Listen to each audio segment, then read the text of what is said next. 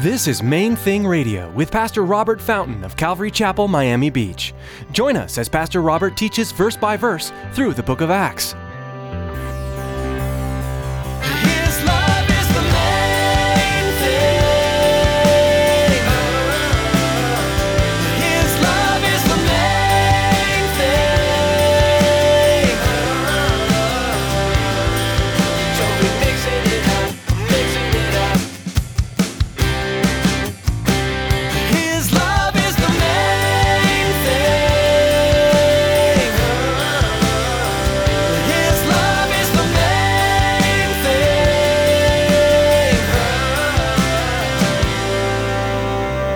We've all probably been in that position. You ever been in a group of people? They all speak English, but they're choosing to speak a different language, which they speak, but you don't. You know what I'm saying?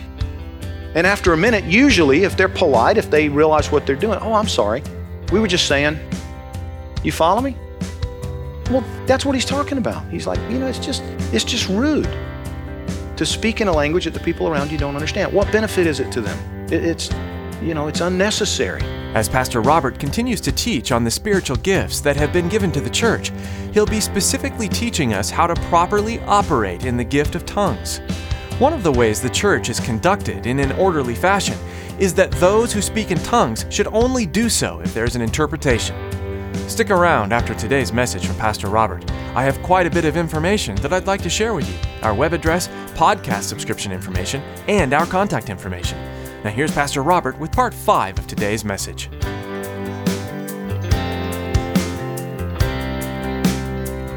His love is the main thing.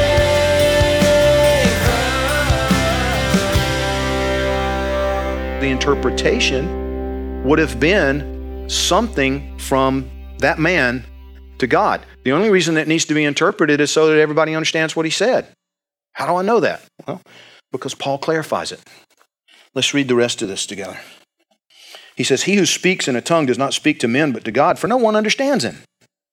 However, in the Spirit, he speaks mysteries."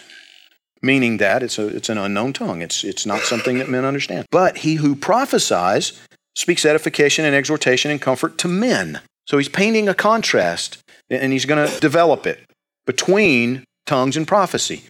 Tongues, it builds up one individual. It's that individual speaking in this unknown language that bypasses his understanding or her understanding, but he or she is speaking to God. However, prophecy is when God uses a human instrument to speak to the rest of the men and women. Verse 4, "He who speaks in a tongue edifies himself, but he who prophesies edifies the church. I wish you all spoke with tongues, but even more that you prophesy. For he who prophesies is greater than he who speaks with tongues, unless indeed he interprets, that the church may receive edification. But now, brethren, if I come to you speaking with tongues, what shall I profit you unless I speak to you either by revelation, by knowledge, by prophesying, or by teaching?" Now, sometimes, see, that's twisted to mean that tongues doesn't edify the church unless the tongues are teaching, prophesying. No, that's not what he's saying. What Paul is saying is if all I do is get up here in front of you and speak in tongues, what's that doing for you? Unless I add to that a teaching, some sort of prophetic revelation to you. If all I do is get up here in front of you and speak in tongues, I've, done nothing but glorify myself. Make you, oh, how spiritual. Look at Pastor speaking in tongues. He says, no, it's done nothing. And then he goes on, he says, even with a musical instrument, if Rick gets up here and just strums one chord on the guitar, we're going to ask him to please put the guitar down after a few minutes, right? I mean, it's going to play something, Rick. He says, if the trumpet, which was used as a communication device in those days, if it plays an uncertain sound, who will prepare for battle? They're not going to know what to do. It's likewise, unless you utter, verse 9, unless you utter by the tongue words easy to understand, how will it be known what's spoken? You'll be speaking into the air. It's worthless, in other words, to everybody around you. There are, it may be, so many different kinds of languages in the world. None of them is without significance. Therefore, if I don't know the meaning of the language, I shall be a foreigner to him who speaks. And he who speaks will be a foreigner to me. Now, think about what he's saying there. We've all probably been in that position. You ever been in a group of people? They all speak English, but they're choosing to speak a different language, which they speak, but you don't. You know what I'm saying? And after a minute, usually, if they're polite, if they realize what they're doing, oh, I'm sorry. We were just saying, you follow me?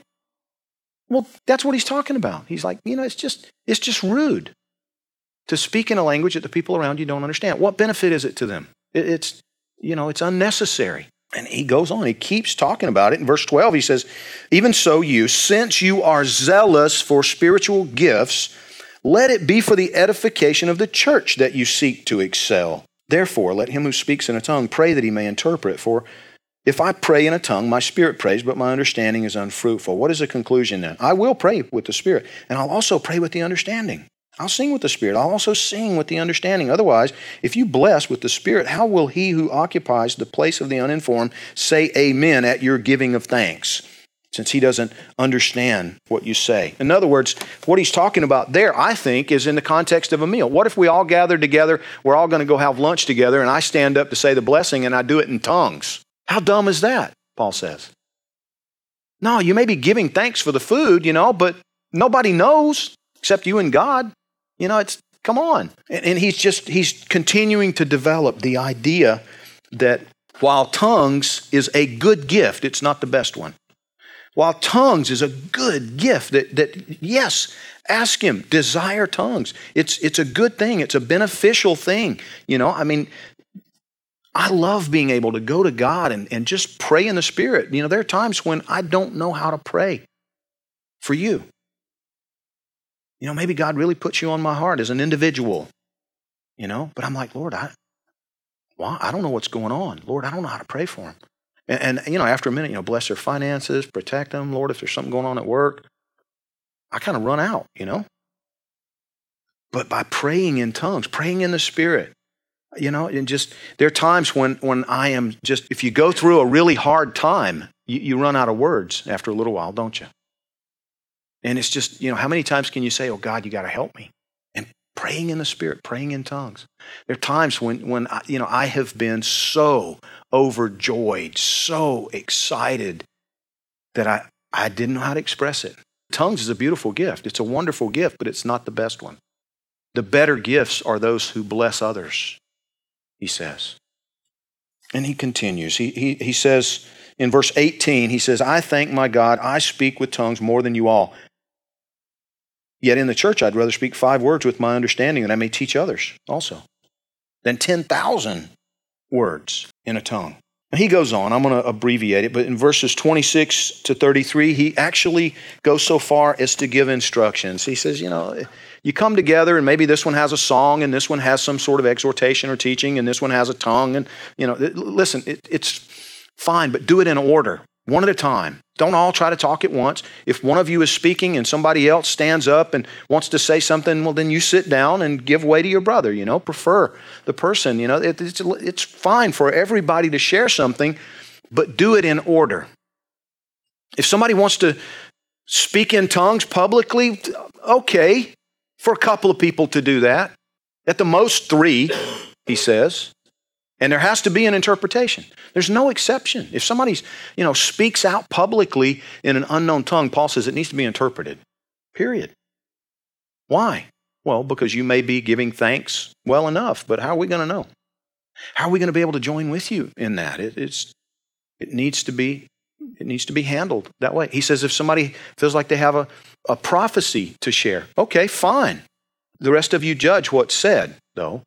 Don't just take it, Somebody says to you, thus saith the Lord, do this, Well, don't just go do it because they say God said to.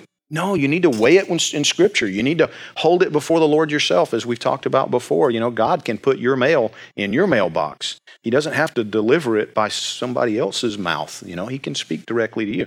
Maybe he will. Maybe there will be a time when he will give you a word of prophecy through another person. I've had it happen.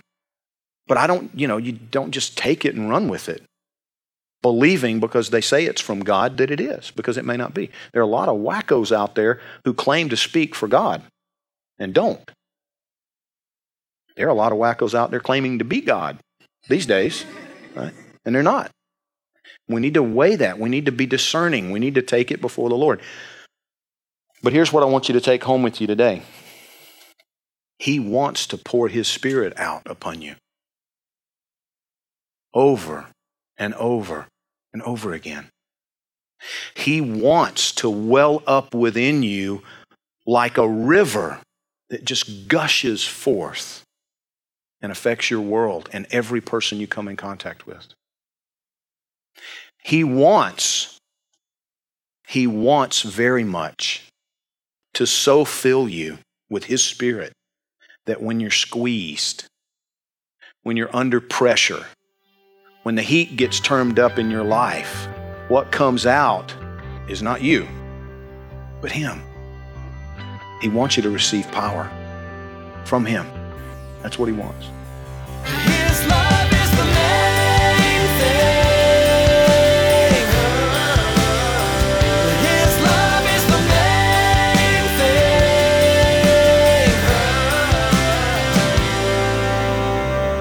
Thank you so much for joining us today. We are so excited. God has been doing some amazing things with Main Thing Radio. Opportunities to air Main Thing Radio are popping up all over the United States. We are so thankful to God for what He is doing, and we would love to see Main Thing Radio continue to expand, sharing the gospel, teaching God's Word all over the world. But of course, bringing you Main Thing Radio on this station comes at a cost. We purchase time on this radio station, and this program has been professionally produced. While we certainly don't want to pressure anyone into giving, we would like to ask that you prayerfully consider supporting Main Thing Radio. Your support will open more doors for Main Thing Radio. To make a secure donation, please log on to mainthingradio.com and click on the donate button.